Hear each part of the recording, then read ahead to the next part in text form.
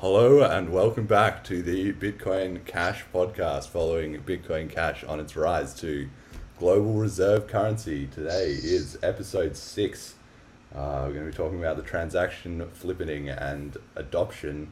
It's the 21st of February 2021 and I'm here with Matt. Matt, how are you doing, man? I'm great. It's pretty late, but feeling good. Yeah, time zones, eh? Global currency, Australia to London. Canberra to London, yeah. So what's your story with cryptocurrency? Give us a bit of a rundown. What do you do? How did you get involved? Why are you on this podcast? Well, I'm a almost total noob. Well, I can't quite say that, but I had my first memory of it is in 2011. I heard a podcast about Bitcoin, and it was like $1 at the time or something, and it sounded like a very cool concept, and then basically didn't hear about it at all until somebody where we used to work started their own token, and I got involved in that. So I got my first wallet to buy some of their tokens on their ICO, and that's all I did. What token is it? You know, you can. Oh yeah, that's REN. Yeah, REN. REN. Yeah. So I knew the founders, and I hired them actually previously at my startup, and so I bought a bit of that, and then just had a bit of Ethereum left over, and that's all I have. I don't think I have Bitcoin even.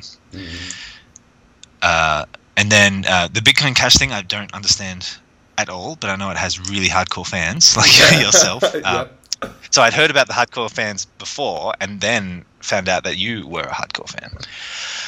And so, yeah, I just thought I'd like to learn more about it. So that could be fun to do live on an episode. Yeah. Well, it's funny because you came to me and you said, hey, look, if, we were just chatting and you said, oh, listen, if you need somebody to be on an episode to like convince them to buy Bitcoin Cash, I'm willing to be that person. And I found that really, really interesting because on each episode, I try and have a bit of a theme, right? And one thing that this podcast I think is focused on that is maybe a bit of a different angle on cryptocurrencies, that I have very little interest actually in convincing anybody to buy Bitcoin Cash, specifically to buy it as well, just because one of the big, it's not exactly a problem, but it is an aspect of cryptocurrency, is this sort of evangelistic nature of it, right? Where people go out, and even though it's not a scam or a Ponzi scheme or anything like that, it is just a legitimate technology, and it is a new form of money which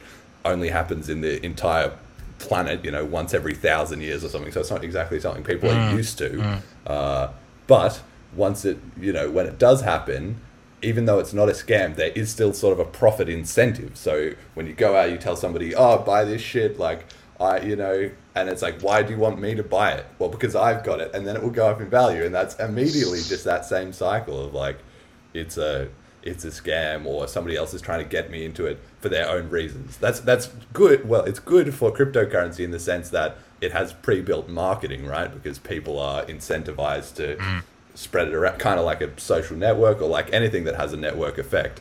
But I really think it's quite unfortunate, and we can see right now in the current split between Bitcoin and Bitcoin Cash as well, that there's a very big difference between trying to get other people to buy in and creating a use case for them.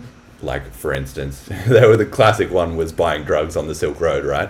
Where you're not trying to sell somebody, this is an investment, we're all going to be millionaires. It's like, well, you want to make these trades, don't you? This is a tool that can do that for you.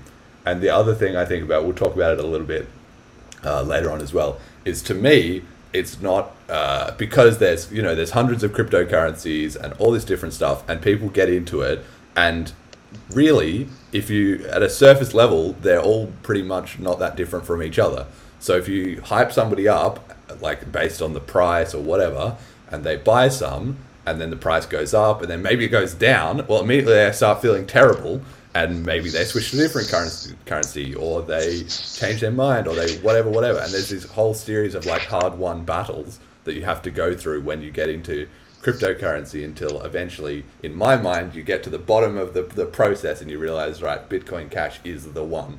But that's my personal opinion. And I think what you're saying about Bitcoin Cash having a lot of hardcore supporters, that for me that it is because in that sort of funnel where people get into it because their mate hyped up this crypto or because Bitcoin was going up or whatever, and then as it slowly sort of filters into them, they sort of get down to Bitcoin Cash, right? I don't think you find a lot of people who are in Bitcoin Cash who previously liked some other kind of currency, but there's not many people who are like, I was all about Bitcoin Cash, and then I swapped over and went to Bitcoin or I went to Ethereum or whatever. That generally doesn't happen.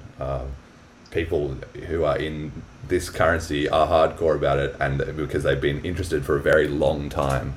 And there's also a lot of very high productivity type members. Like there's a lot of developers and a lot of like people running businesses and stuff relative to the percentage of just, you know, idle speculators or casually interested people. So yeah, I mean, I guess we'll get to that, but I think that is a huge aspect of it. So yeah, we'll see. All right, keen to learn how that comes along. All right, so firstly, we have to talk about the price. Again, I do this at the start of every episode, even though, like I say, I don't think it's so much about the price, but the point of having it, to be honest, is as a bit of a historical record. You know, I think when people come back and the whole point of this podcast as well is that people can look back as time goes on, back to 1 month ago, 1 year ago, whatever, and see, look, what was on the mind of the community at that point in time? What was, the circumstances around it in crypto or in the world? I don't throw too much outside news in because it's not really relevant directly, but I think just following the price, like for instance, today it was about $696 and it was up to about $750, but I did my last podcast last week. It was, $500, right?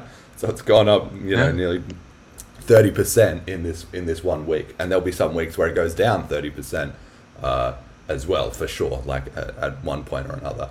But so I think as people listen to these podcasts, especially if they like maybe binged, narrative them, once there was a few episodes they came into it later, it would help them adjust to the idea that there is so much insane volatility. And I'm going to do an episode about volatility and all the aspects of how you can handle that individually. For a lot of people that get into it and it's really, screwing with their emotions because people aren't used to having even the most, hyped up penny stock or whatever is still basically peanuts compared to cryptocurrency.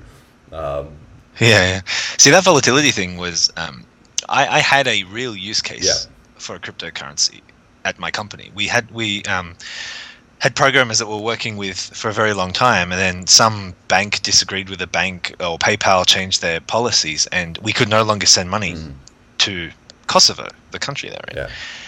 And it was almost impossible to send money there, and I could not believe that in 2021 it was so hard to send money because PayPal didn't do it. So a lot of those internet avenues, that was the only internet avenue we had. So I had to find some just money transfer company that's probably taking us for a total ride. But I thought, well, maybe we should just pay him in Bitcoin. That'd be way better. But the volatility, I wasn't sure about that, and I wasn't sure where to load that volatility on. Because would they accept a salary in something that could be volatile, or we can't take the risk of paying something that would go.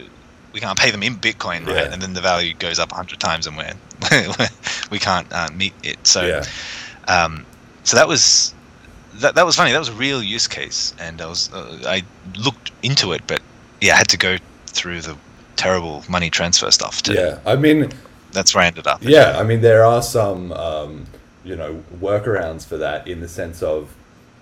Like one very interesting aspect. So one way to do it is you just use Bitcoin, or in this case probably Bitcoin Cash, because it would be so expensive on Bitcoin. It would be $10 a transaction minimum. But let's say you're going to use Bitcoin Cash, then you could do it where, well, if you had a coordinated time, then it's like you buy the Bitcoin Cash, you ping it over to them, and then they sell it on the other end, and then all you need is you have to have it, a gateway from your fiat currency to your cryptocurrency, and then if they have the same on their end, or however, whatever service, you just use the Bitcoin Cash as the like payment rail, and then provided you have a set time, then obviously, I mean, there's only going to be a minimum amount of volatility within 10 minutes, right? Even at the most volatile times in 10 minutes, it's still, Yeah. it's still relatively contained. So that's one idea. But there are also services that are trying to solve these kind of problems, right? There's one called There must be. Any Hedge, which is really good, which is this idea that you can lock your coins to a certain fiat value. So you are holding in Bitcoin Cash, but as the value goes up and down, look, let's just bring them up. I'm not an expert on this by any stretch of the imagination, but hang on. Any hedge plans, yeah. Bitcoin Cash. Any hedge. Here we go. Right. So, but the idea is that if you you have this sort of setup, where is it here? Get started, how it works. They have a little thing that shows you. Okay, this kind of thing, right? So basically, this is a bit technical, but the idea is that you can put in what currency you want. So let's say US dollars, but you can also do it against Bitcoin or against gold. And I'm sure they'll be adding more stuff in here. And then you can say how much volatility you want, basically. So you could go with like 0% volatility, or you could go with 100%. If you're using 100%, you wouldn't even use this service, right? But let's say you went maybe 50%, right? So if Bitcoin goes up $2, well, you would make $1, but you would have a certain, floor that is guaranteed in your price. And the point is that there's two sides to this trade. So one person can lock in their value as, I want exactly $100 worth of Bitcoin Cash, and then the other person is basically a speculator. People want to trade on margin against the price of Bitcoin Cash, and so they want to borrow somebody's Bitcoin Cash and then pay back collateral if they get it wrong, right? So in that way, you have two people getting a service that they want, where one person is getting Bitcoin Cash locked at a stable rate, and the other person is getting the opportunity to speculate on the price of crypto, which people do on exchanges all the time anyway, right? And they will even pay a margin fee to borrow that currency so that they can short it or whatever. And if they are doing that, then they'll pay an interest fee for that. So the person who's locking their Bitcoin Cash at a certain amount of fiat or any denominated value can also get paid interest for doing so. So this is, there are things like that out there, right? Then that's the other issue. I mean, there's just so many new things. It's so fluid. So many new things being invented every day. It's so exciting. I'm a huge optimist when it comes to this stuff. I could totally see it taking over the world, but I don't know much about Bitcoin Cash specifically. So I mean, there's. I'll let you get on with it. Well, there's so many hundreds of options. I mean, there's no agenda, dude. Like we just talk about whatever comes up, right? So this is obviously, I've been following this story, and like I was saying with the episodes. Today's February 21st. My first episode, I think, was about 1 month ago. And if you have a look at that, that is like down here, right? So the difference, and I said that first episode was about basically this graph in large part, where you can see, Bitcoin Cash had gone from basically jack all to getting to actually suddenly seeing this growth in transactions. And I predicted that it would keep kicking off and it would surpass, regular Bitcoin BTC.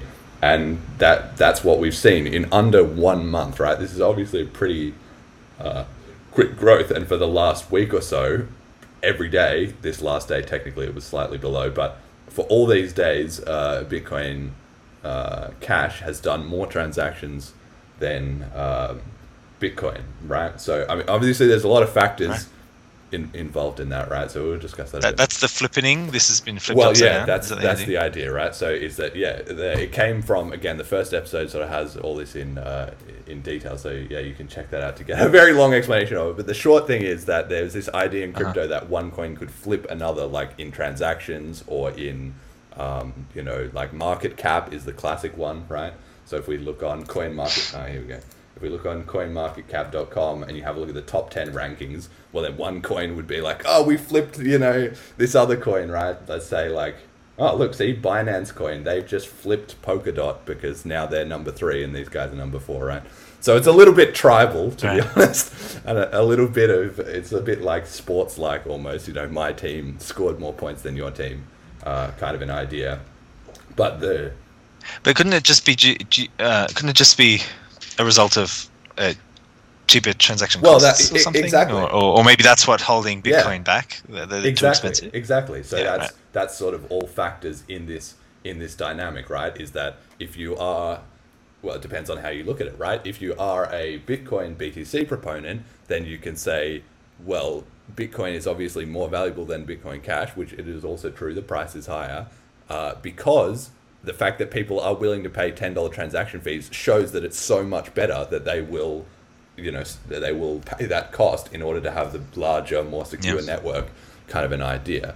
And then people who are on the Bitcoin Cash side of affairs will say, well, look, it's not like people are not using Bitcoin because the transaction fees are that high. If they were lower, that would actually be better.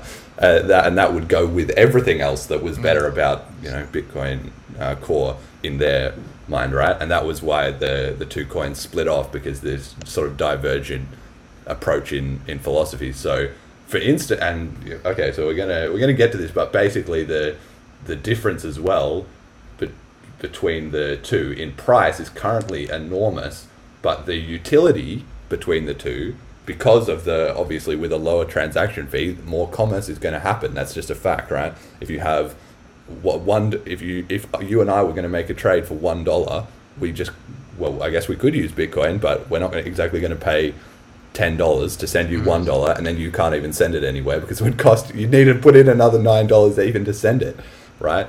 So all of that potential economic activity just doesn't occur in BTC Core, and has now found its kind of home in Bitcoin Cash. And then in my projection, or my prediction, is that obviously you start small, and once you've captured that small market, there's no like cap on Bitcoin Cash. There's a floor on Bitcoin Core, but there's no cap. So obviously it starts eating up the smaller transactions, and then once that's all happening, well, people don't want to switch just to do a bigger transaction. It doesn't really make any sense. So then they start doing the bigger ones and the big ones and the big ones. And historically, this is how Bitcoin, the original one, before the two ever split, was that the fees were super low, and that's how it went from 0 cents to $1,000 or more, right? Because it started doing those small trades between a couple of people, and then it sort of slowly built up over time, right? So when we zoom out and look at this in perspective, essentially the story is that since the split, which is in here in early 2017, I think, was when they actually split off, but there was ruckus and community discussion for a long time before that. But when it got to that breaking point of fine, we're like, screw you guys, we're going to do it ourselves, because there was it's just game theory, right? If you try and negotiate with somebody, and at a certain point negotiations break down to, right, negotiating is not working, right?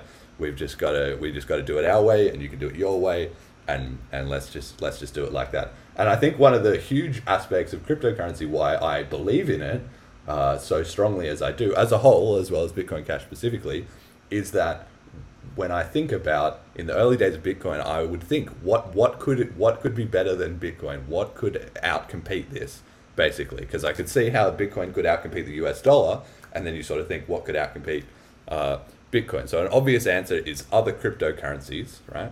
And that's one angle to it. But luckily, one of the answers also is a better version of Bitcoin, because Bitcoin, you can't really split the US dollar into two competing versions and say, just have at it, right? Like, the US government is not going to run some parallel A-B experiment of the US dollar and the US dollar plus or something like that, where half of it is accepted at, for cannabis repository, what are they called? Cannabis shops or whatever, and the other half isn't, and we'll just see whether people really want to do. They can't do that, but in cryptocurrency we can do that, and in fact it's not necessarily encouraged, but I think it's very important to the philosophy of market competition that people always have the option to go their own way and split up. And it has happened in a few different coins. Like, obviously it happened in Bitcoin, it's happened in Ethereum for completely different reasons, but it was the same kind of result. And the critical aspect of the split is that one side generally gets to keep the brand name, which is huge because obviously to people, such as yourself or to anybody else, the brand name has enormous weight, right? You know that, you've heard of that, you trust that, whatever. Yeah, well, now that you say that, I guess I assumed, like most people would, Bitcoin Cash stemmed from Bitcoin. Yeah. Right. That it was Bitcoin's doing its thing, and then Bitcoin Cash split off, yeah. Bailed or split off. But the way you're saying it there makes much more sense that they were one. Like it's hard to imagine. They were kind of they're fungible. They were exactly the same thing. Yeah. And they could have been called opposite things. That's right. And it's just, they maybe should have both gotten new names. That would have made that psychological thing a bit more obvious. But that's right. That's very interesting. And that's why there's a lot of rancor specific. Well, I guess on both sides of I always try to present. Obviously, I'm enormously biased to one side of this argument, but I do try and fill in. I will have somebody on the podcast as well who is a big BTC person at some point, so we can just discuss and let the listeners make up their own mind, right? But there is a lot of rancor over this split for this exact reason, which is that the Bitcoin Cash side, they think, well, we are really the real Bitcoin, right? And so they're constantly sort of, But was something changed technologically? Like, is there a technological difference? Or? Well, now that, and the thing is, over time they're starting to diverge. But at the time of the split, right, the issue was over this 1 megabyte cap to the size of the Bitcoin blocks. And so this is what you can see here, is that since this fork, Bitcoin basically has flatlined in transactions, right? If you think 3 years of Bitcoin and it hasn't really been processing any more transactions than it was 3 years ago, if we had a graph of the previous 3 years, it would look like this, where it was just rocketing up constantly as more and more people got involved, more commerce was happening, whatever. And so then at a certain point, if we extended this graph back earlier, it stopped happening on Bitcoin, and that's when the Bitcoin Cash started up, right? The momentum for that, on the idea for that started up. So the split was originally over this 1 megabyte limit. So this is why now we're seeing that the two have met at this point, that they're doing roughly the same amount of transactions. But in theory, Bitcoin will still be flat because it can't process any more transactions, and Bitcoin Cash has upside potential, right? It can keep accepting more commerce.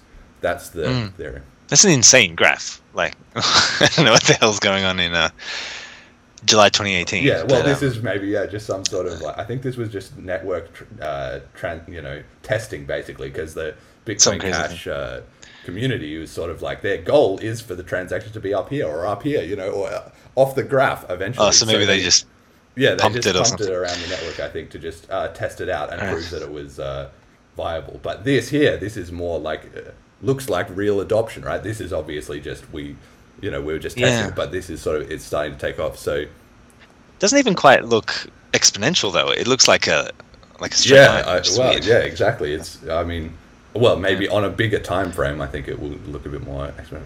But I don't know. There's a lot of factors in this, right? But so that's what's the thing. So now if we look here, see, this is another interesting aspect of this story again, is that so Bitcoin has just been flat in basically the amount of USD sent over the network as well for this whole time. And you can see recently it has, and a big part of that has gone up, and the big part of that is that the price has increased, basically, because the more the price of an individual coin increases, the more total value there is encompassed in the network, so the more you can send around, right?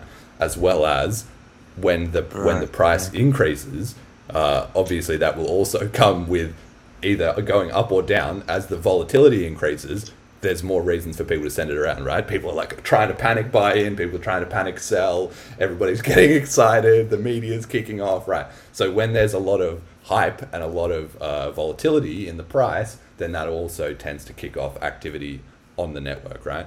And so they have seen actually some pretty decent, substantial growth here. But to me, obviously, the big part of the story is here, where Bitcoin Cash was doing absolutely nothing. And now that Bitcoin has hit its limit, and as well the fees have correspondingly gone up, then that's sort of the opportunity for Bitcoin Cash, which all these years has had this philosophy of a different approach to how the fees were managed and what the goal of the currency is and whatever.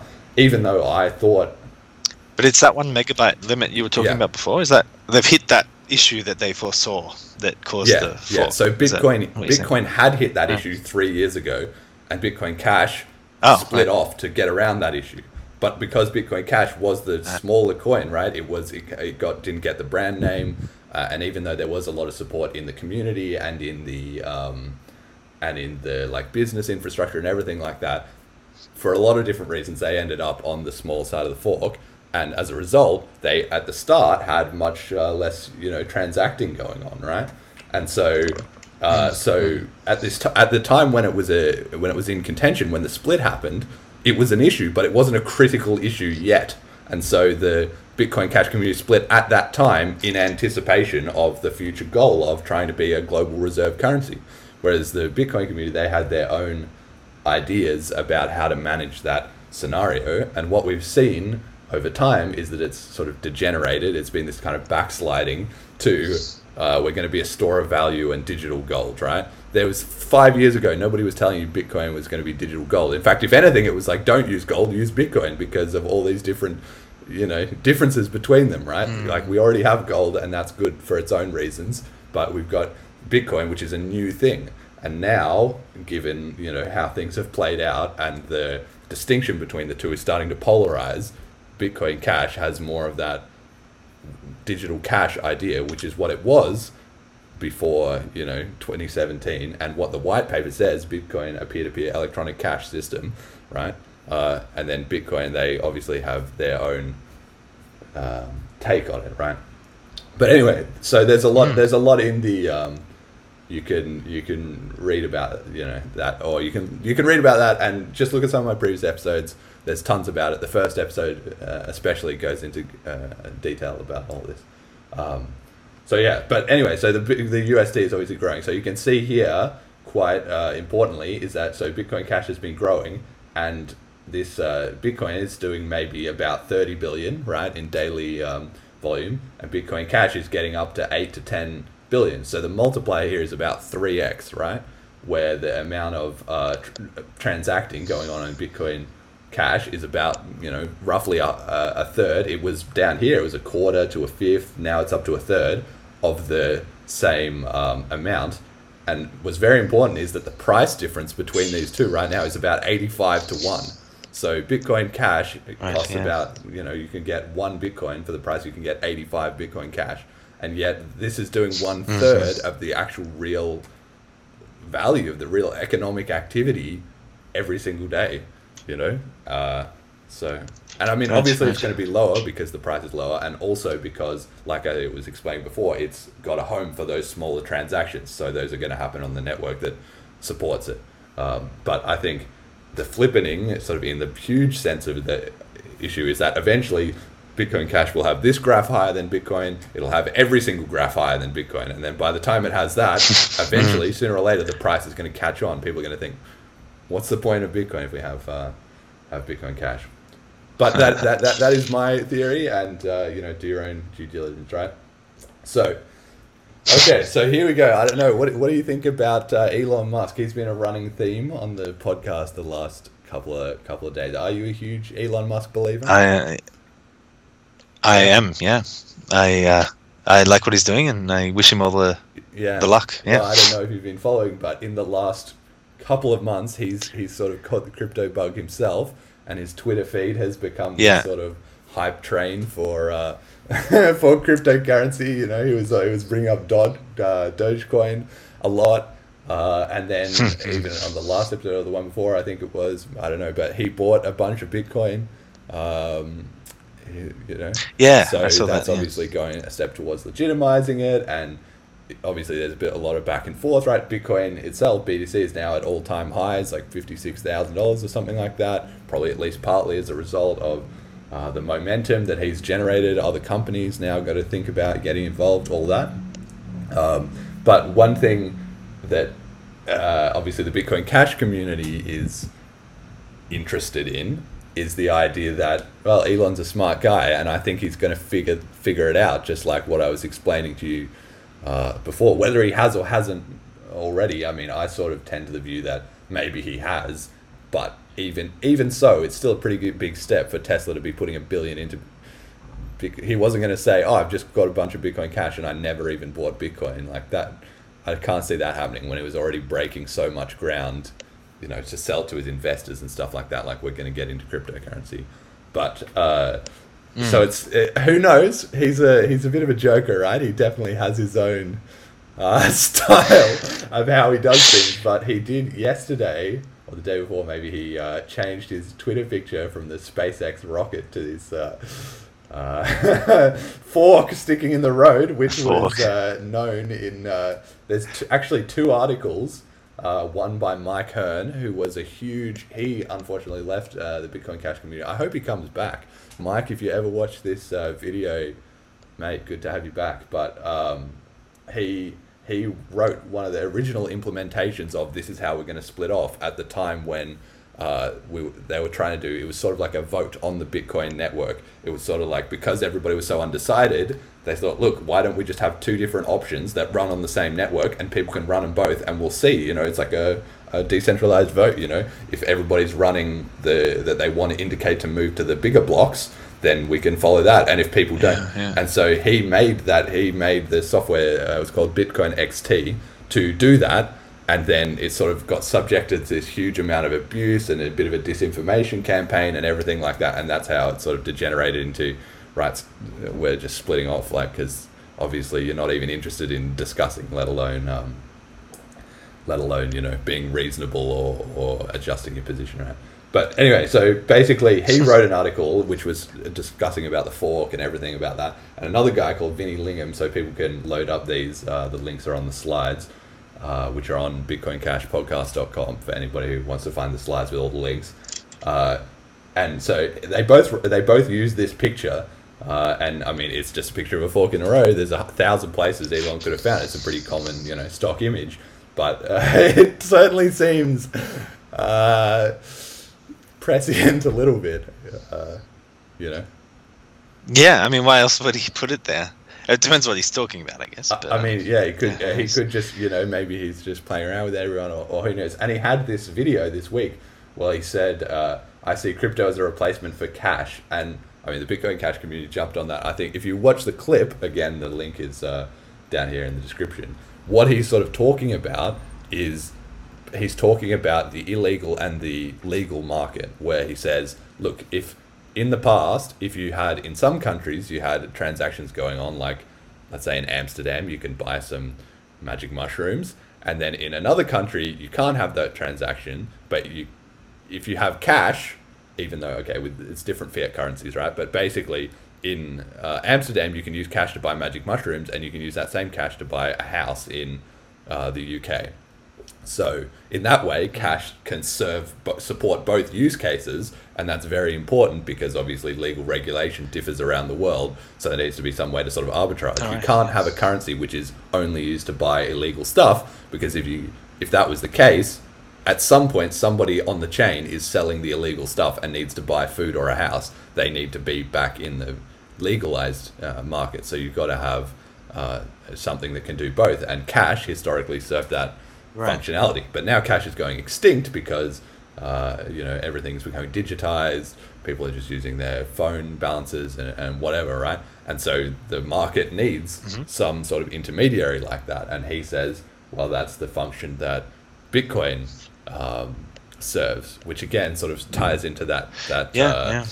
Well, firstly, it's very insightful by him, because it is that's what we've seen, that one of the first major use cases for Bitcoin was buying drugs. It was fulfilling that exact function, and now we're seeing it expand into you can pay your bills, or you can order food or buy a gift card or whatever with Bitcoin Cash. But the other thing is that, so I don't think it was exactly as strong as saying Bitcoin should be cash or anything. I think he's just making a point about it needing to swap over. But I do also think that Elon is a smart guy, and he's an engineer, so I'm sure if he hasn't already, at some point, but he probably already has, he's going to read the white paper, and he's also going to think about, how can I take this global? Because that's his nature, right? He doesn't do things that like I made this cool thing. It's more like, we're going to have every person on the, we're getting the entire humanity to Mars. It's like, we're going to start with one rocket, but eventually everyone's going to be there, right? Yeah. I mean, like the sort of, for the little I know about Bitcoin, it really does seem, at least from a like a narrative perspective, to be the next logical step. Yeah, it's just of just finance. But yeah, maybe I don't know. Is SpaceX gonna split into two companies? You know, well, that's right. It could be anything. Maybe he just dropped his fork. Maybe he was like, yeah, exactly. And I wouldn't put it past him to be just poking the bear a little bit and just trying to rile up he the does that all the time. community. So that's a classic. But I don't know. I think the only thing that matters to me is that it's on his mind, because I think if it's on his mind, sooner or later, like I said about that funnel, he's going to get to the bottom of the funnel. And because he's a smart dude, I think he's actually going to do it pretty quick. But I think there's a big difference between that and obviously, announcing that he supports it, or buying 1 billion of it and putting it in Tesla, or, whatever else. Like, obviously, all other things aside, Bitcoin does actually work for a Tesla purchase, because paying a $10 fee to buy a Tesla is fine. And obviously he knew he would rile up the community. But the only explanation in my head the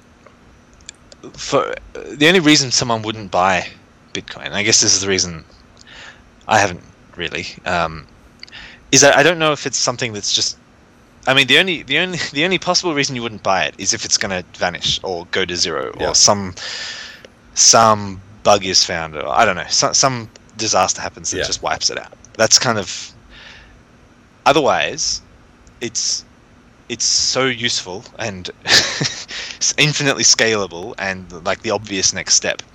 So maybe any kind of acknowledgement from Elon Musk, who is seen as like the whole technocrat future thing, is like,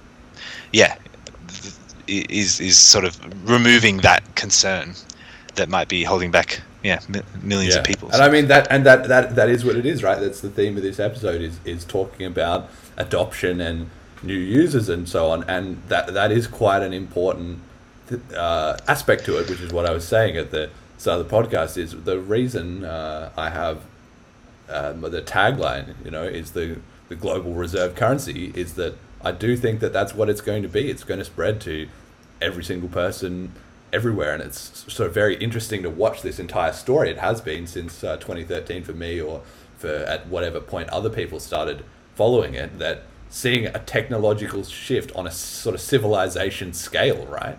That money is used everywhere in the world by every single person pretty much. And if you have that like the reason that money is something that a lot of people never think about, right? It's just, that everyone else uses it, so I uses it, right? But that didn't come from nowhere. People didn't start, in the jungle trading pieces of paper with dead presidents' heads on them, or something like that. They didn't even start with gold, even though that was, for a time, that was the thing. Or they didn't start with shells necessarily. Some communities just use an oral ledger where everybody just agrees. The tribal elder, maybe he says who owes who what.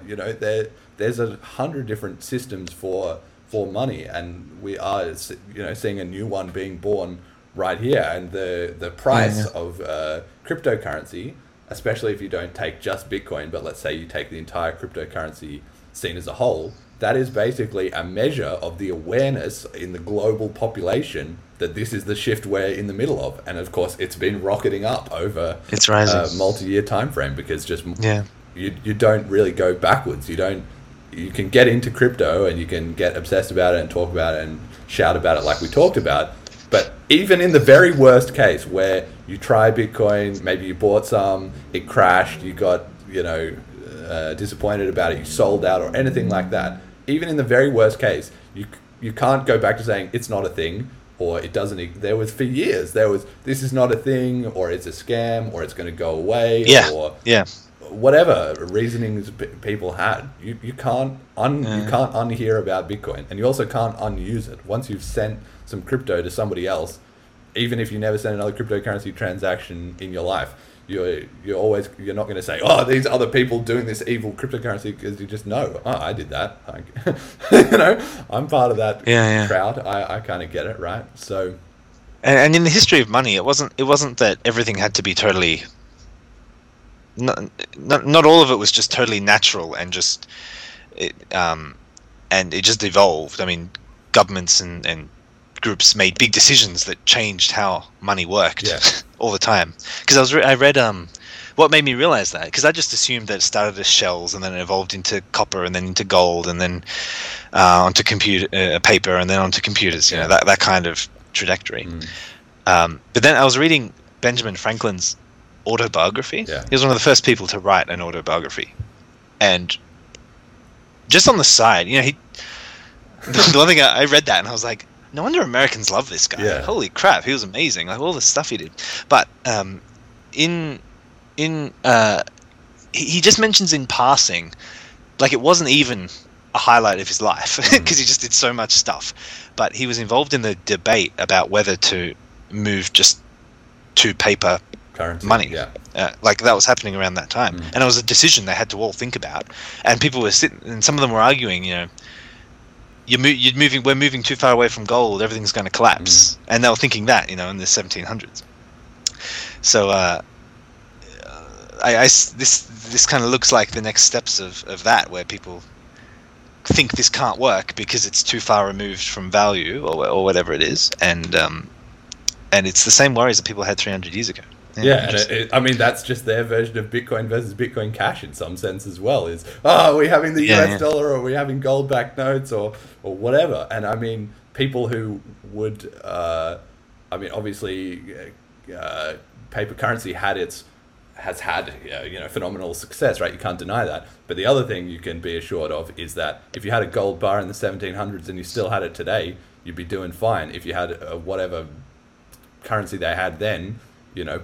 Like people know, even from the, you know, that old classic story of, when I was a kid, it was $1 to buy a huge burger at the, you know, my granddad bought a movie ticket for 20 cents or whatever.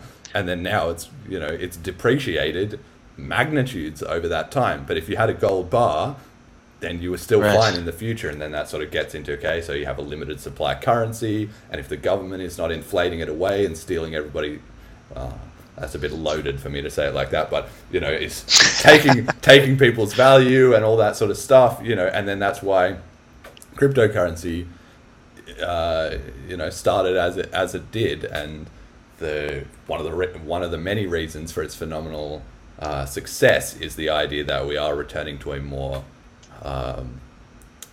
powerful or a more fundamentally solid monetary system.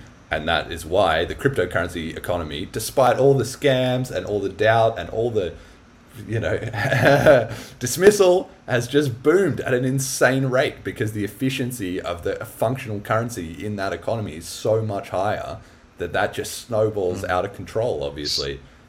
Because it's like, to me, I imagine it's like being on one of those, not a treadmill, but you know, one of those things they have at the airport, like where it has a really long runway and you can stand on it and it just sort of carries you along, right? Do you know what I'm talking about? There's little automated walkway things. If you're on the you know, the government currency, you're on one of those treadmills, but you're walking the wrong way. You're walking against the thing because your currency is fundamentally depreciating away from under you, so everything is a battle to get rid of it and try and give it away to someone else. And that's why our financial system has become so financialized in terms of, let's see, investing in stocks, for instance, right? People think you've got to invest in stocks for your retirement or whatever because that's the safe thing, but that's completely backwards, right? Investing is the practice of taking risk. So saving money should be the safe thing, but it's no longer safe to just leave your money to just let it sit. It's just not.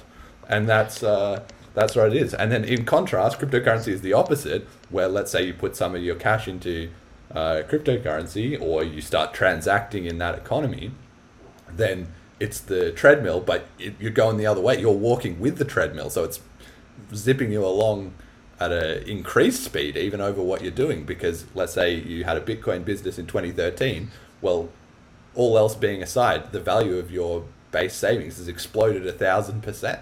So you're now your life is getting easier, not harder. And that's kind of comes back to, the whole idea of a monetary system. And people have these arguments about, well, if we had a gold-based system, it would be, better and all that. But there's not actual real-world evidence for that for people who are not, willing to read up on the history or try it all out or whatever. And that's the whole point of cryptocurrency, is that it's an actually viable, implementable version of that kind of thing, right?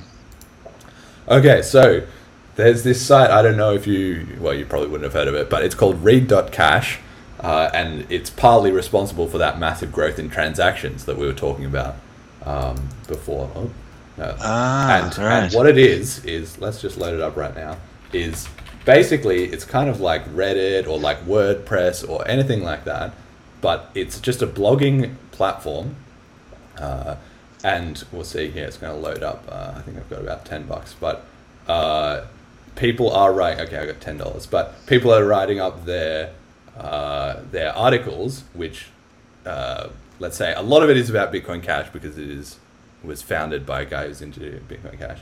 But basically the idea is that you can write an article and then everybody can send you tips at the bottom. So this IRL Fiam 2, she's actually, this is the same one that wrote that previous article there.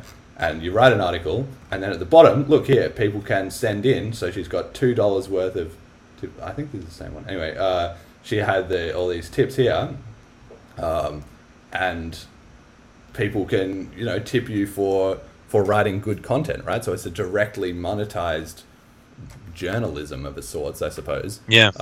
Without, needing an advertising model or anything like that. And see, obviously this kind of thing, what is no longer feasible on BTC Core, it's feasible on Bitcoin Cash though, because the fees are still under a cent. Obviously if there was $10 fees, this kind of thing doesn't work. But then everybody's starting to contribute these little, here we go, see, here's this related article that I linked. People are starting to, contribute in this economy, and in this way, because Bitcoin Cash is so much more easy to transact, then obviously you also couldn't really do this with PayPal, because maybe somebody wrote some article that PayPal wouldn't agree with. Everybody has to sign up for a PayPal account. Yeah. Yada, yada, yada, yada. And so is Bitcoin Cash protected from that large transaction? Cost? Well, that's we're going to wait and see, right? And that's where it's the BTC Core people might say to you, no, definitely not, and they would have their reasons for that. But I think that yes, generally speaking, yes, the plan is to raise the block size, and if we get up to those full blocks, then we'll raise it again, and then the community is looking into other ways to be able to handle a global scale of transaction volume, right? That's not going to happen overnight. But the idea is that if in the long run is to maintain those very, very, very small fees as a priority, because it allows use cases like this, and it allows people to actually transact in, and for it to become more of a daily currency, right? So that's you can read up on that in your own time. There's a lot of factors to that. I'm sure I'll do episodes discussing that too as well. But the point is that, so there is this kind of microblogging type of platform going on, and this girl here, she's in the Philippines, and she has written this article, one of a bunch of good ones, where she went out and handed out leaflets about Bitcoin Cash to a bunch of people and documented how it went, and there's a YouTube video and everything. You can look at it, it's really good.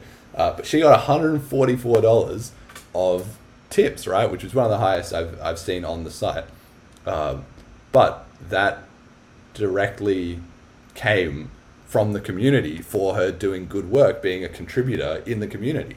So if you think about an economy, let's say like a country's economy, the value of that currency is basically proportional. There's no actual value to that currency. The currency is the value of all the people who are involved in it, who are working on businesses and building things and creating goods and services, right? So the Bitcoin Cash economy is doing that, and same as the Bitcoin economy, same as every cryptocurrency in theory, are all competing on this same base. In the long term, in the short term, there's a lot of speculation and hype. But in the long term, people are competing on this idea of building an actual usable thing that you can trade around. And one of the interesting parts about it is that the rich holders of a currency like this guy who, Mark Demisel, shout out to him. I think he's listened to the podcast before, if he listens. Shout out, Mark. Is that a big holder of the currency is actually incentivized to spread the wealth sort of downwards, in the sense that if he is already making money, he's already profitable, or he has a lot of Bitcoin Cash, it's much better for him to help other people in the economy who are doing good work get funding, and then that lets them do more good work, and then that raises the value of everybody's holdings, right? Because it's a limited supply and nobody's centrally in charge of it. So as a result, I told my mate about this idea, and he said, yeah, it's almost kind of like a pyramid scheme. And again, it kind of comes back to the whole scam angle, but it's the opposite, where the people at the bottom are benefiting from joining the economy rather than being the suckers at the end. Because if you switch in then, and you're on a more fundamentally sound monetary system, if you do good work and you get rewarded, you can get rewarded directly from other parts of the economy. And then, is there anything in principle stopping Bitcoin doing, like, well, this was transaction size, I guess, but is there also less of this community drive in Bitcoin Cash? In BTC Core, I think in Bitcoin Core, I think there is, and that's one of the two reasons that, even though right now, well, it's hard to tell exactly who is the bigger or the smaller kind of currency, right? But the price differential would indicate there should be, like I said before, 85 times more people on Bitcoin Core being productive, starting businesses, doing this, that, and the other thing.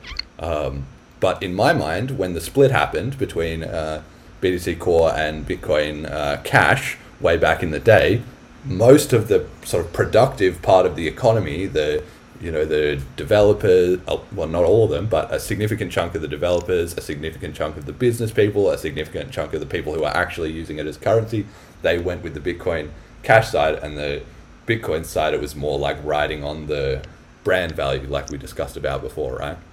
And I think that disparity has only increased over time, because, of course, people going to Bitcoin, that they don't have any narrative or any stuff like this going on. To them, it's mostly about store of value and gold, and we're going to put it in a vault and wait. But that doesn't work. It worked for gold, and the reason it worked for gold is because gold used to be like this, and people still know that.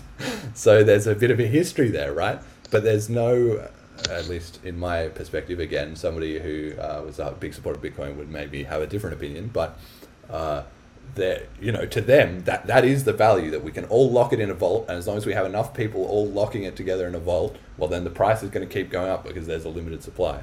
But that's not actually creating utility, and it's definitely not creating economic growth or having this same effect that I mentioned, where powerful contributors in the community, and it doesn't matter, it's decentralized, right? So for instance, she's doing these leaflets right in the Philippines, which is amazing, because she can speak to people in Filipino and approach the local market in whatever sense it makes sense to her in that case. And then I'm doing this podcast, and then other people starting businesses, or everybody's chipping in a funny way. It's actually even maybe it has sort of like that communist element of to each according to his needs, and from each according to his capability, right? It is that idea. You can contribute whatever you want, and to any extent you want. If you want to just buy some and sit on it, you can do that. But ultimately, if you want the currency to be successful, you've got to be a bit more proactive about that.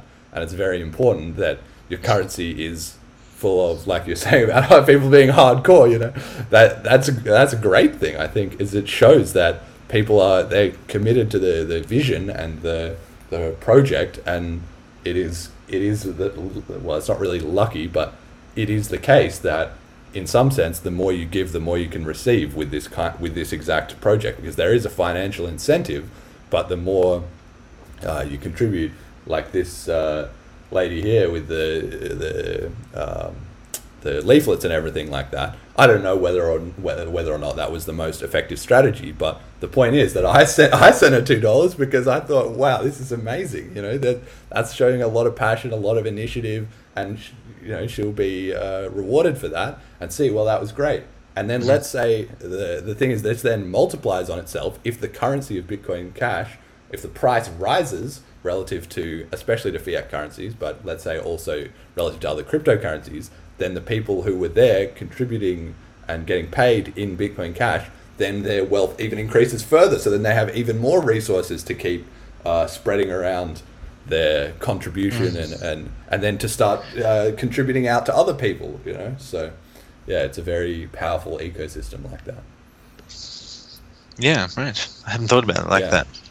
Right. So anyway, this is amazing. So well done here, and I think Bitcoin Cash seems to be killing it in the Philippines on this read.cash. There's quite a lot of articles. I had to look at a few from different people in the Philippines, because that's the kind of country, again, where it does sort of make sense that relatively they're not super well connected to the financial system, and the cost of living is lower, so a smaller amount of Bitcoin Cash goes further there. And it's also a case where BTC is obviously not going to be making inroads. I just certainly don't know of anybody on the streets of the Philippines spreading Bitcoin awareness like this. So yeah, just interesting. So yeah, this kind of comes to this idea that I think there's been a shift in mindset towards cryptocurrency. It's always happening. It's always a process. But I think especially in the last year or so, I think I sort of feel like the dam is starting to break, because in 2013, so for 8 years, and it'll be coming up to sort of 9 years, so almost a decade I've been involved, and the whole thing has been going for 12 years, and that's a long time. That's a lot of people just hearing about it. Oh, I don't know about it, da da da da da. And there was just years and years of, it's a scam, it's not going to work, so whatever. But time always levels the playing field, and the longer things go on, you can't ignore it forever, right? When you hear about something the first time, you think, all right, the second time, the fifth time, the 20th time, the 100th time, the 500th time. Obviously, everybody has their individual circumstances into how much they get involved or what their use case is at that particular time. But it doesn't die. It doesn't go away. And so, I mean, now just being 2021, I even put a bit of credence in the fact that it's just a new decade, is that people have, some sense of we are living in the future. In the 2013, the 2020s was some far distant future, but now we're living in it. It sort of makes sense that something like cryptocurrency is more like, well, why aren't we thinking about that? Sort of coming to that same narrative of, it's a scam. That's just not going to truck anymore. And anybody who is still saying that kind of thing is sooner or later just is on the wrong side of the fence, where everybody's going to start looking at them like, you're just behind the times, you're just outdated. It's like saying the internet is the thing after the year 2000, right? It's just before then, maybe there was a bit more, I don't know, I was too young, I wasn't necessarily in the mix with all that, right? But there was a certain point at which the narrative shifted. Your sound's cut out, man. I don't know if you... All right, yeah. Yeah, you're back. Is that better? Because I had that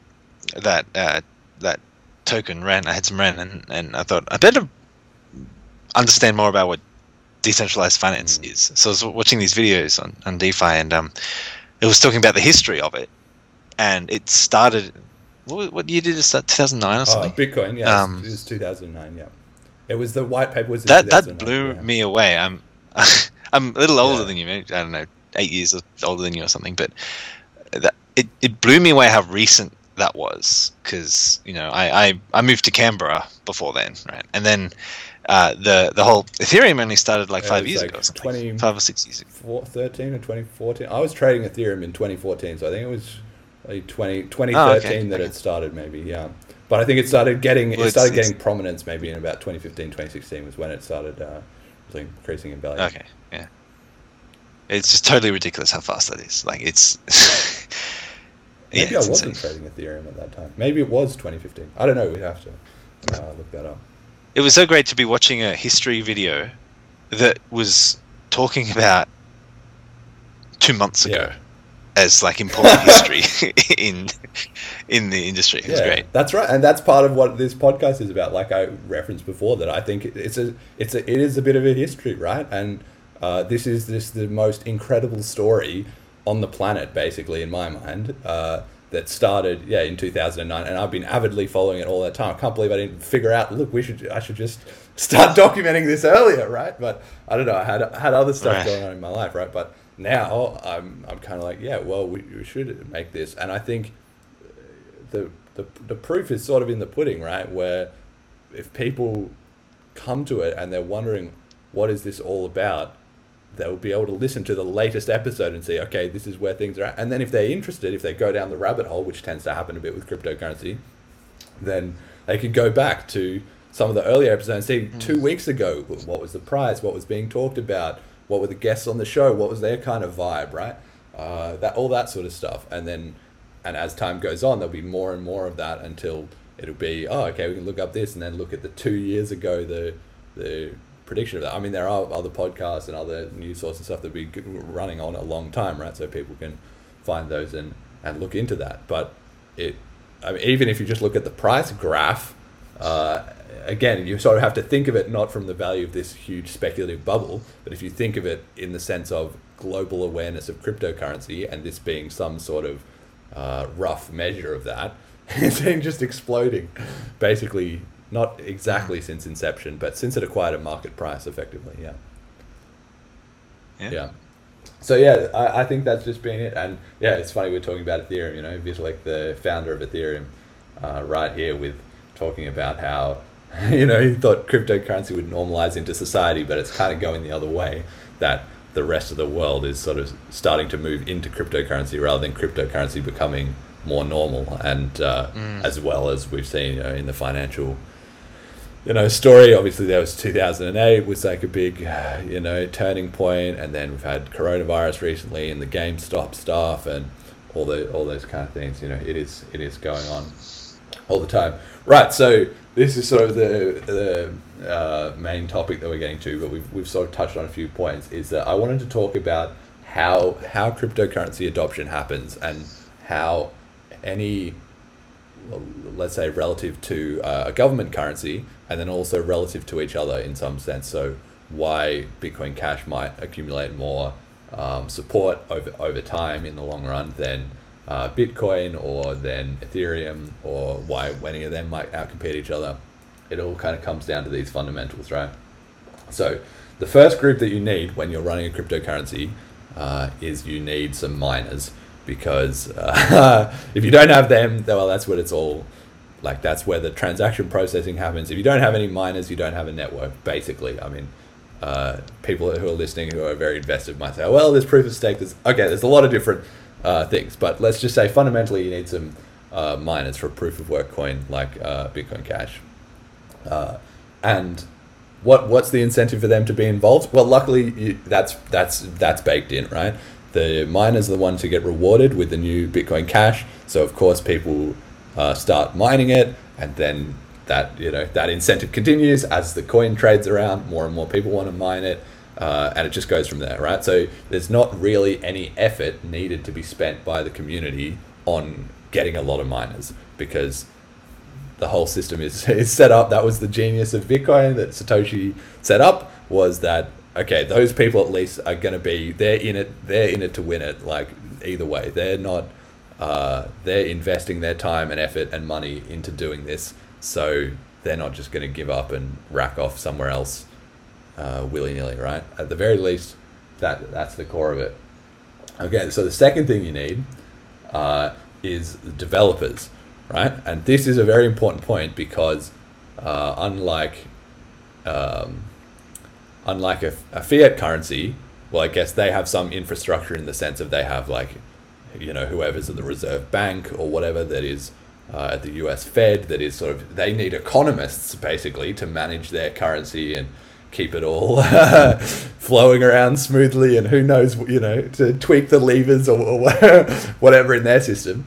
But in a cryptocurrency, you need to have developers, because there's been this sort of intersection of money and code, which is obviously a very modern thing as well. But the developers matter a lot more than I think in the long run people are going to give them credit for, because as Bitcoin Cash spreads around, the developers are generally quite low visibility in an ICO or in some sort of, early stage crypto. Everybody's very excited about who's the developer, and this guy is a genius coder, and this, that, and the other. But the developers are running your currency in the literal sense of they're the ones keeping the network online. They're doing the bug fixes and updates, and also, they're doing the bug fixes and updates at the core level. They're also building a lot of the infrastructure. So you have the network, but then you've got to have a wallet. You've got to have integration with businesses. You've got to have, new products like that AnyHedge that we saw, so that you can do different things.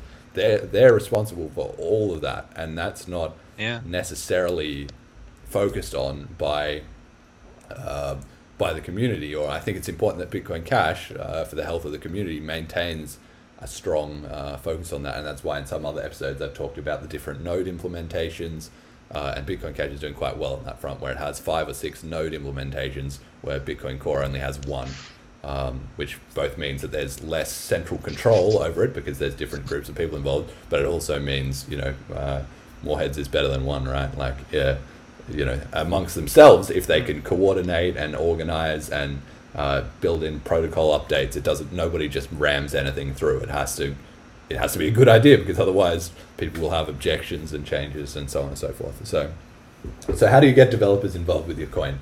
Right, well, the most direct way is you just pay them to do it. So that's what crowdfunding kind of comes into it. And in the early days of Bitcoin, it was, of both Bitcoins, it was basically just a passion project, right? So that's what I was saying about Mike Hearn before, and Gavin Andreessen, and some of these developers, even Satoshi, him or herself, it sort of comes to, it's just cool. Cryptocurrency is just cool. So there's no surfeit of developers in the entire cryptocurrency economy as a whole. Developers will just find it and be like, I want to be involved. This rocks. This is so cool. This is cutting edge. It's different. It's obviously permissionless, so people can just get involved. So there's going to be a lot of developers in the scene. But the key point is you want them working on your currency, not somebody else's currency. That's the real battle. So the crowdfunding is obviously one way to do it, where you just pay them in your currency and they get excited about it. And for Bitcoin Cash, they've got this thing called Flipstarter, which is basically like Kickstarter, except it all runs directly on Bitcoin Cash with no overhead from Kickstarter themselves. And one of the guests that I had recently, might have even been the last episode, was this guy Jonas. Shout out to Jonas. Sure, he's probably listening.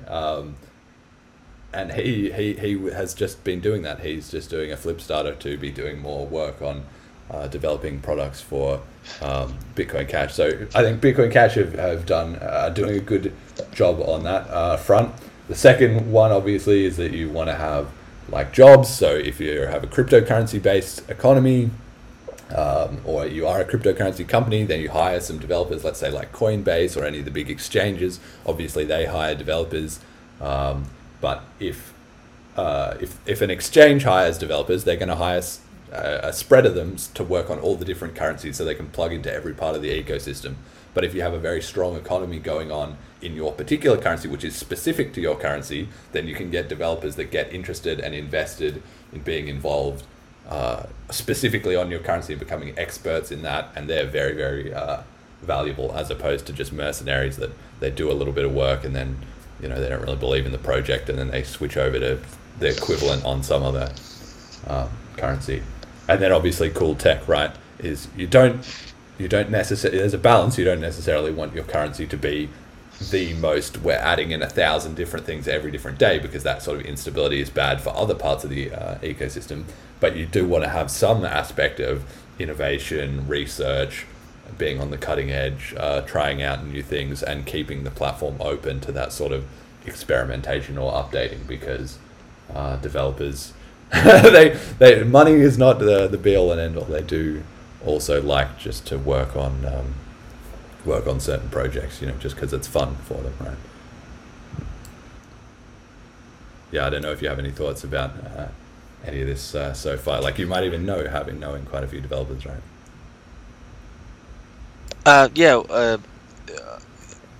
That seems to me to be one of the limiting factors, at least, because even if you convince me totally to just sink 10 grand into Bitcoin Cash right now, I wouldn't know how to do it. And like I don't know if this exists, but it's weird that I don't know it exists, that I can just go somewhere and enter my credit card details and get it and just like run with that. The fact that it's still a bit of a runaround is... I think that's always going to be a bit of a runaround, right? It's an interesting aspect to it that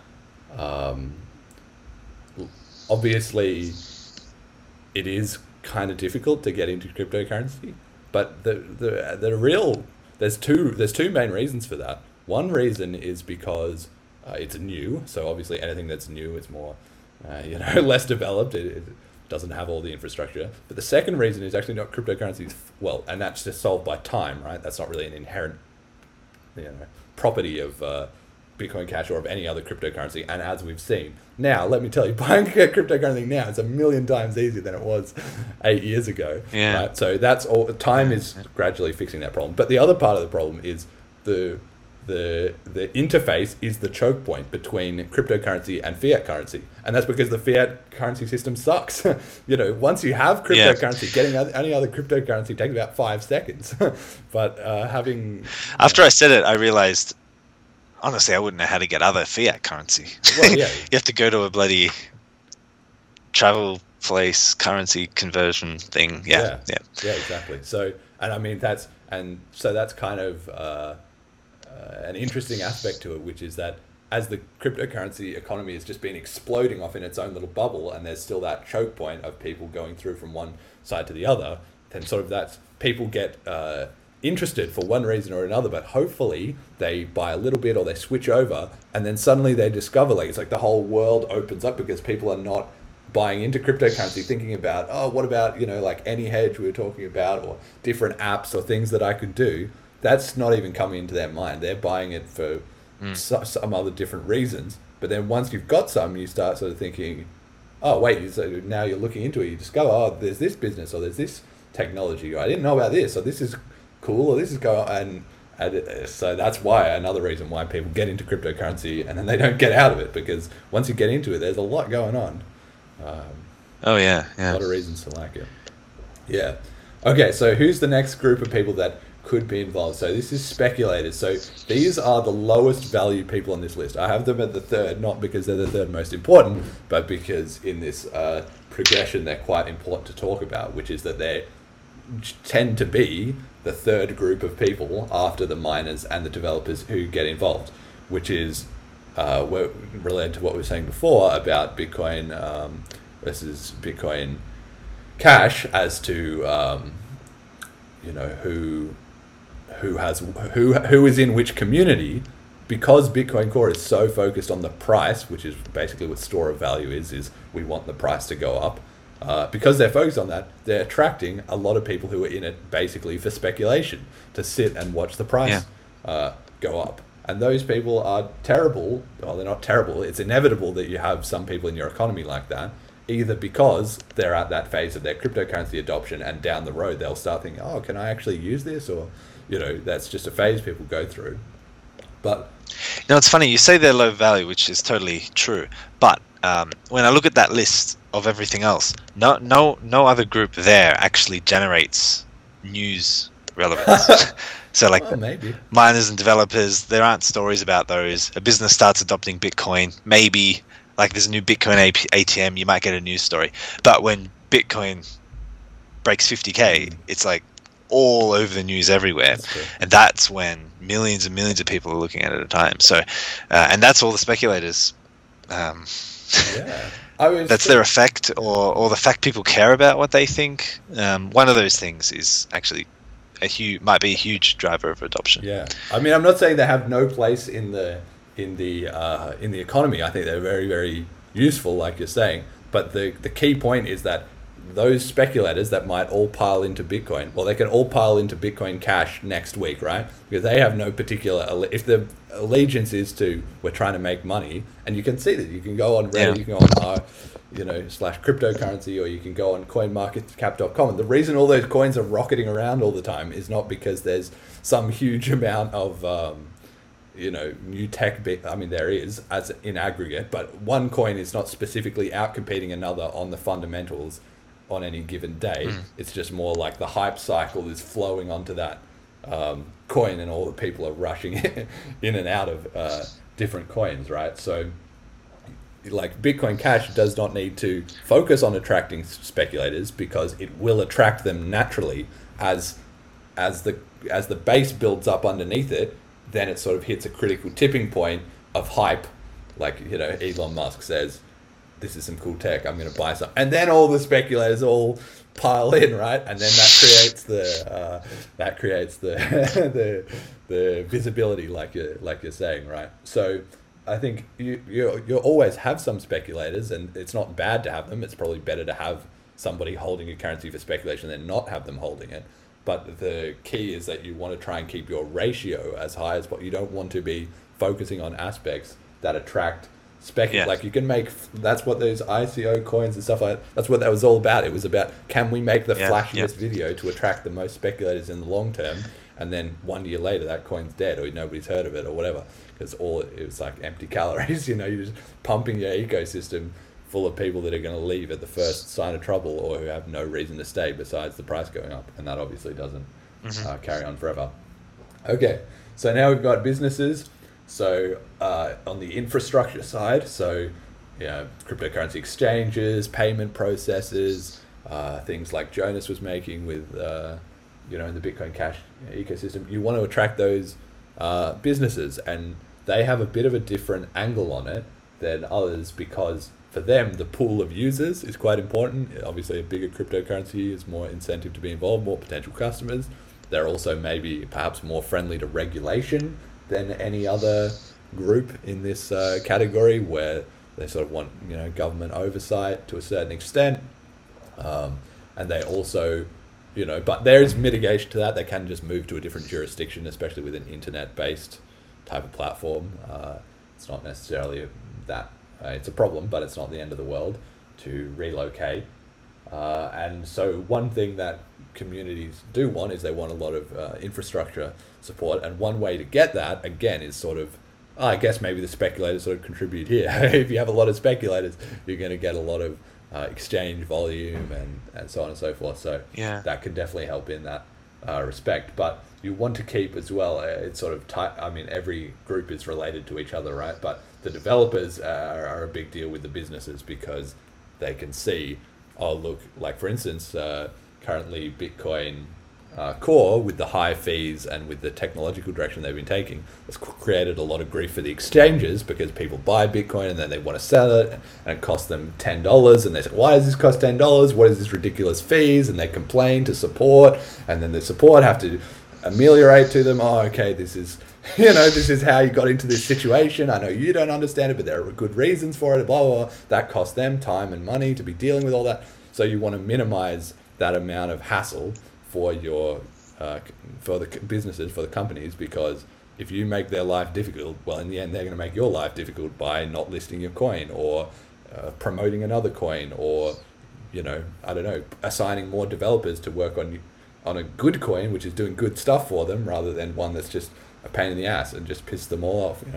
So so that's another reason that low fees are very important, which is underrated, I would say, by the BTC core crowd, is the second order effects that they don't realize that whether even just the transactions is enough on its own, but once you factor in that the more friction you add in your system, that spreads out everywhere in a million different ways.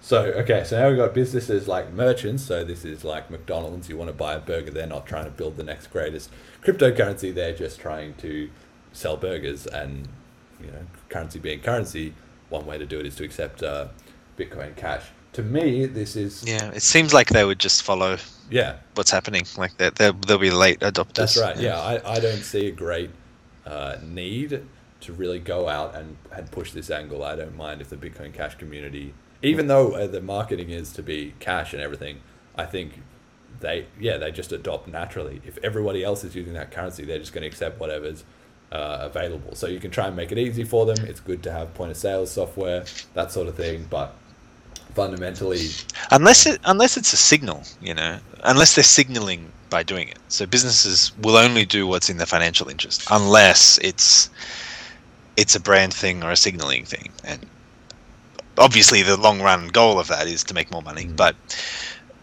if it turns out that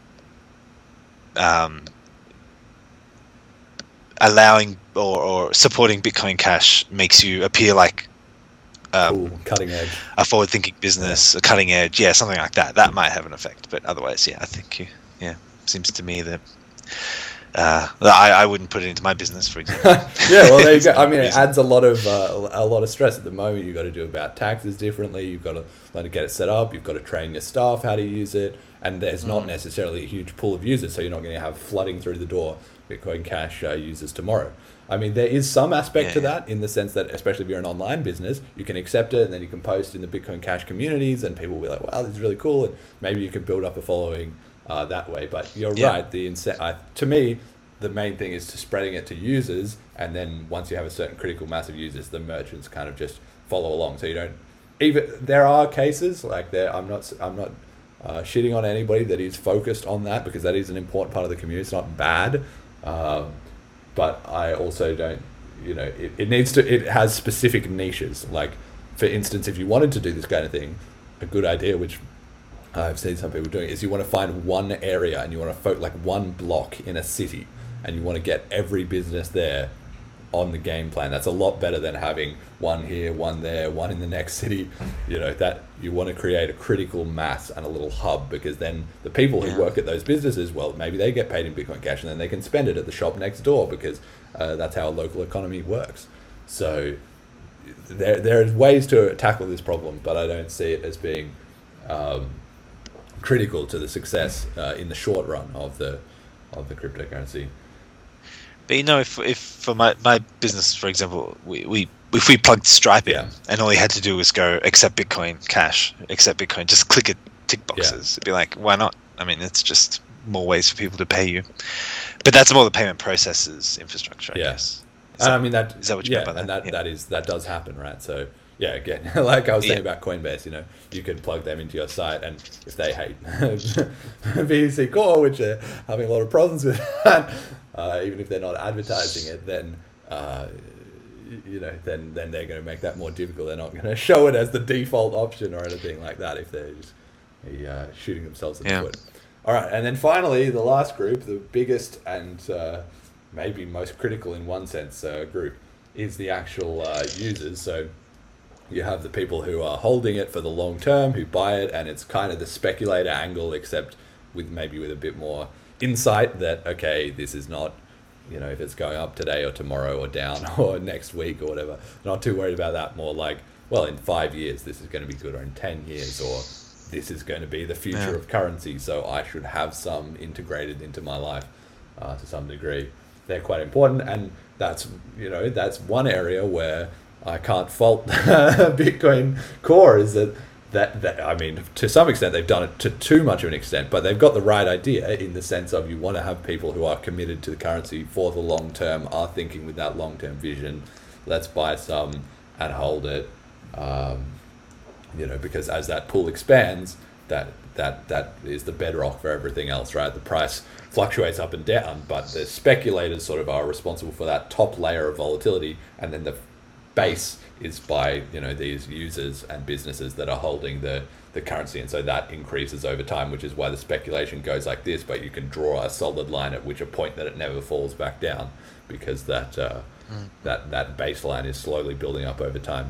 And I think it's really important for Bitcoin Cash to try and build that same thing. How are we doing for time, by the way, dude? We can we've been going for a while, but we can speed it up. I will need to wrap up. Yeah, pretty soon. Okay, all right. Let's just blast through a bit of this. Okay, so I think you do want to try and get users, and again, low fees, important for users, cool tech, important for users, all that kind of stuff we've talked about. So let's just blast through real quickly here then, why people get into cryptocurrency, right? So I've got a list of ideas here, and again, this is roughly the sort of order that it happens. So the first one is ideology, which is if things, the original Bitcoin supporters were all very libertarian focused or anarcho-capitalist, they had these political leanings, small government, this, that, and the other, right? That wasn't sustainable for the long term because you're not going to convert the entire world to one political ideology, but it provided the seed. It's like the seed funding of the currency. Yeah. And I think there's another ideology, another line maybe there for like techno-optimist types. Because I'd put myself in that category. And the reason I'm interested in it and would consider buying them is because, to support these technologies that really could improve how the world works. So. Yeah, true. Actually, I completely did not even think of that. Maybe I'm not so much in that category. Maybe I'm more in the ideological camp.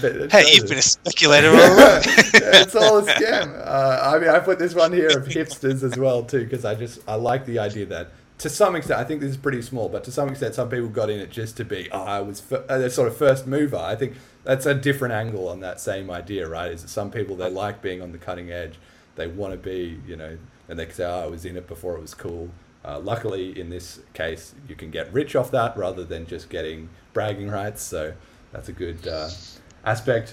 Okay, so then once you've got that, obviously you've got greed. So the classic and speculators all pile in, but also, the developers with the jobs and funding, the miners, they're in it to make money. Businesses, they're obviously in it to make money. Everybody's in it to make money one way or another. And that's actually fine because greed is a very reliable and powerful human force. So you can put a lot of weight on people staying greedy into the future. Very effective method to get adoption. So then you've got solving real use cases, right? So this is again where Bitcoin Core may be struggling and Bitcoin Cash really putting a lot of emphasis is so like Silk Road and drug purchases, WikiLeaks with getting their donations, that was one of the original use cases. Like Kosovo, as you were saying before, that kind of uncensorable transactions or getting money into new places, that's a real use case. If you're in Venezuela or Zimbabwe, your currency is hyperinflating, so having an uncontrolled currency is beneficial in that sense. Or like in China, where you can only send certain amounts of money in or out of the country, up to caps or with certain restrictions. Well, with cryptocurrency, you can get all around that. So if you have those use cases, that does get more people involved in your currency, and it's quite important to create those curiosity. So obviously, at a certain point, people just heard about it too many times, and they think, "What is this all about? I'm out of the loop." They have a bit of a look, and hopefully that transitions into either greed or solving a use case, or maybe ideology if they're so inclined. And then, they pick it up from there. And then also you have FOMO, which is just on the later half of the adoption curve. At some point, people realize, wait, I am the last one here. Like, this is really bad. Everybody else is in on this. They know about it, especially if you talk about it and you say, haha, I don't really know about that. And everybody else looks at you like, really? Like, then, that's pretty powerful motivating force for people. And the thing is, that is happening on a global scale, but it only needs to happen in a community, and it can happen one community at a time, which is that one person is the first person to be, I'm all about this, and then the second person gets curious, and then the third person realizes, wait, there's 5 of us in this group, and 2 are already keen, and they get keen, and then the last people just naturally snowball. So for me, I think the point of this podcast again is about education, because if you that is the foundation of all of this, is that if you understand all these kind of things, then you are going to become a more invested metaphorically and literally in the whole project and how it's kind of going on. So yeah, that's really it. So I think I've just got a few memes here for this episode.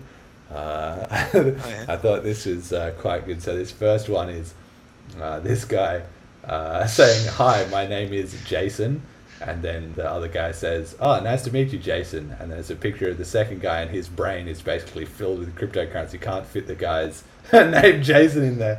So then he says, "Say, Jarvis, want to hear about magic internet money?" it's just so true, right? As more and more money, sort of occupies your space, like we were talking about being hardcore and all that. I saw this, I laughed. This is so true, This is me. And it's funny because in the last panel, the joke is the other guy is a bit like put off But one kind of aspect of this joke is that you could even have another slide where this guy in the blue shirt is then talking to a guy in the green shirt, and the guy in the blue shirt is the one with cryptocurrency in his brain, right? It's a viral mimetic idea. So, it transfers around like that. So people hear about cryptocurrency and then they get invested enough, they sort of evangelize it.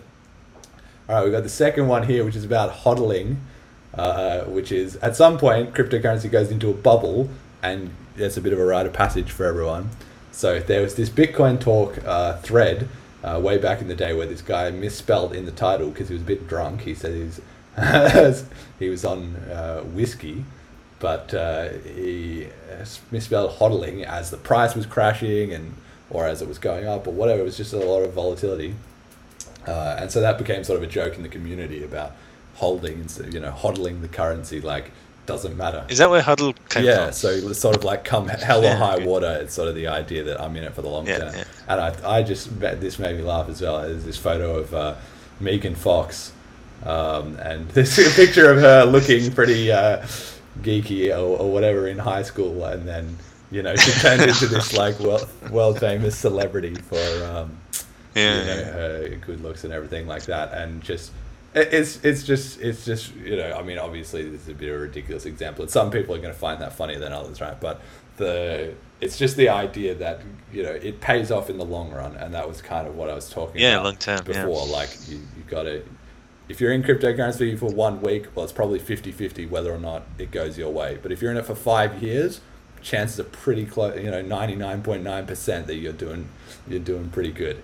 So, yeah. Well, if it ever gets anywhere near, global reserve currency in your lifetime, then it's just going to be. If you had a cent of it now, yeah, that's it exactly. It's really about that long term. Yeah. And that's why I bought my the crypto I did. I really intended just to hold it because I knew the guys and everything, and that's turned out quite well. So. Yeah. Well, there you go.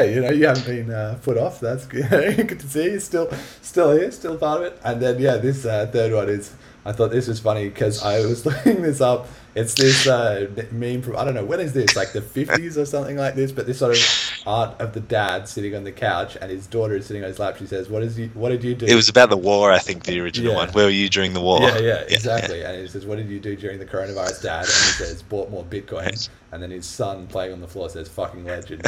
And I think that, that to me, that's what it's about. I looked this up because I remember I couldn't find it, but about 5 or 6 years ago, there was this meme and it was like this, and the girl is saying, why didn't you buy Bitcoin, Dad? And then maybe he just had like 3 dots or something. It was like, there wasn't really any good comeback to that, which is that, wait a second, I was out of the loop, so-and-so, somebody else, did get involved or they knew about it, but I was that guy that 20 years ago wasn't on the board, or I wasn't with it, and I think that's what it is. I sort of see it as we're going to global currency, and maybe people understand. Maybe it's not even Bitcoin Cash, right? But one way or another, cryptocurrency is pretty unstoppable force as a collective, I would say, and so it's really just about as people understand that, they get more and more involved themselves, really. So yeah. Final note is just on Reddit this morning, present_turn 7021, who I don't know who that is, but happy birthday, turning 30. I just saw a bit of a Bitcoin Cash cake, which looks super tasty, and I was very impressed about that. We've had food on the show before. There was biscuits, I think, on a previous episode, and I just really like this, as this is just, it's a classic case. Somebody's got to be pretty interested for somebody else to think, I'll make their birthday cake themed about that, Yeah. And it's just those cute kind of things that's what a community should be about, rather than, all the price and speculation, whatever, Yeah. All right, cool. So that's pretty much all I had for today. So yeah, we can have you can donate to the show if you want. I think I'm also going to maybe start a Patreon. This is a bit of an experiment. I'm not convinced that anybody is going to sign up for it, but I didn't think anybody was going to donate, and then they did. So I'm going to give it a go. I don't know what the rewards are going to be at this point. I think I'll just have one $5 tier maybe, and the reward will be that you get a shout out at the end of the show or something like that. But I'm going to start that and just see if anybody signs up. If nobody does, well, I'll just let it drop. That's fine. And yeah, do you want to give any shout outs, Matt? Anything you want to say to the Bitcoin Cash community now or in the future? I don't know. Well, I got a question for Yeah. you. I mean, what's the easiest way for me to get some right now? Well, it depends where you are. You're in What are Canberra, Australia. The easiest way for you to get some is I'll send you some. Right after this show, I'll send you some. Yeah. The second easiest way, if you want to get a more substantial amount, is there is an exchange in Australia called b2cmarkets.net that I will put you onto, that you can look up and get involved with them. But yeah, I mean, the easiest way to get cryptocurrency is ask someone to pay you with it. At your job, say, pay me in Bitcoin Cash, please, and then let them sort it out. That's the end goal, right? You get paid money for working. That's where you get money. So that is one way. But yeah, I mean, there's local solutions. It does depend on your area, but I'll put you onto something with that. All right. Well. All right. Cool. Great. Yeah. Thank you very much. Well, yeah, we'll leave it there, and thank you for listening. Until next time.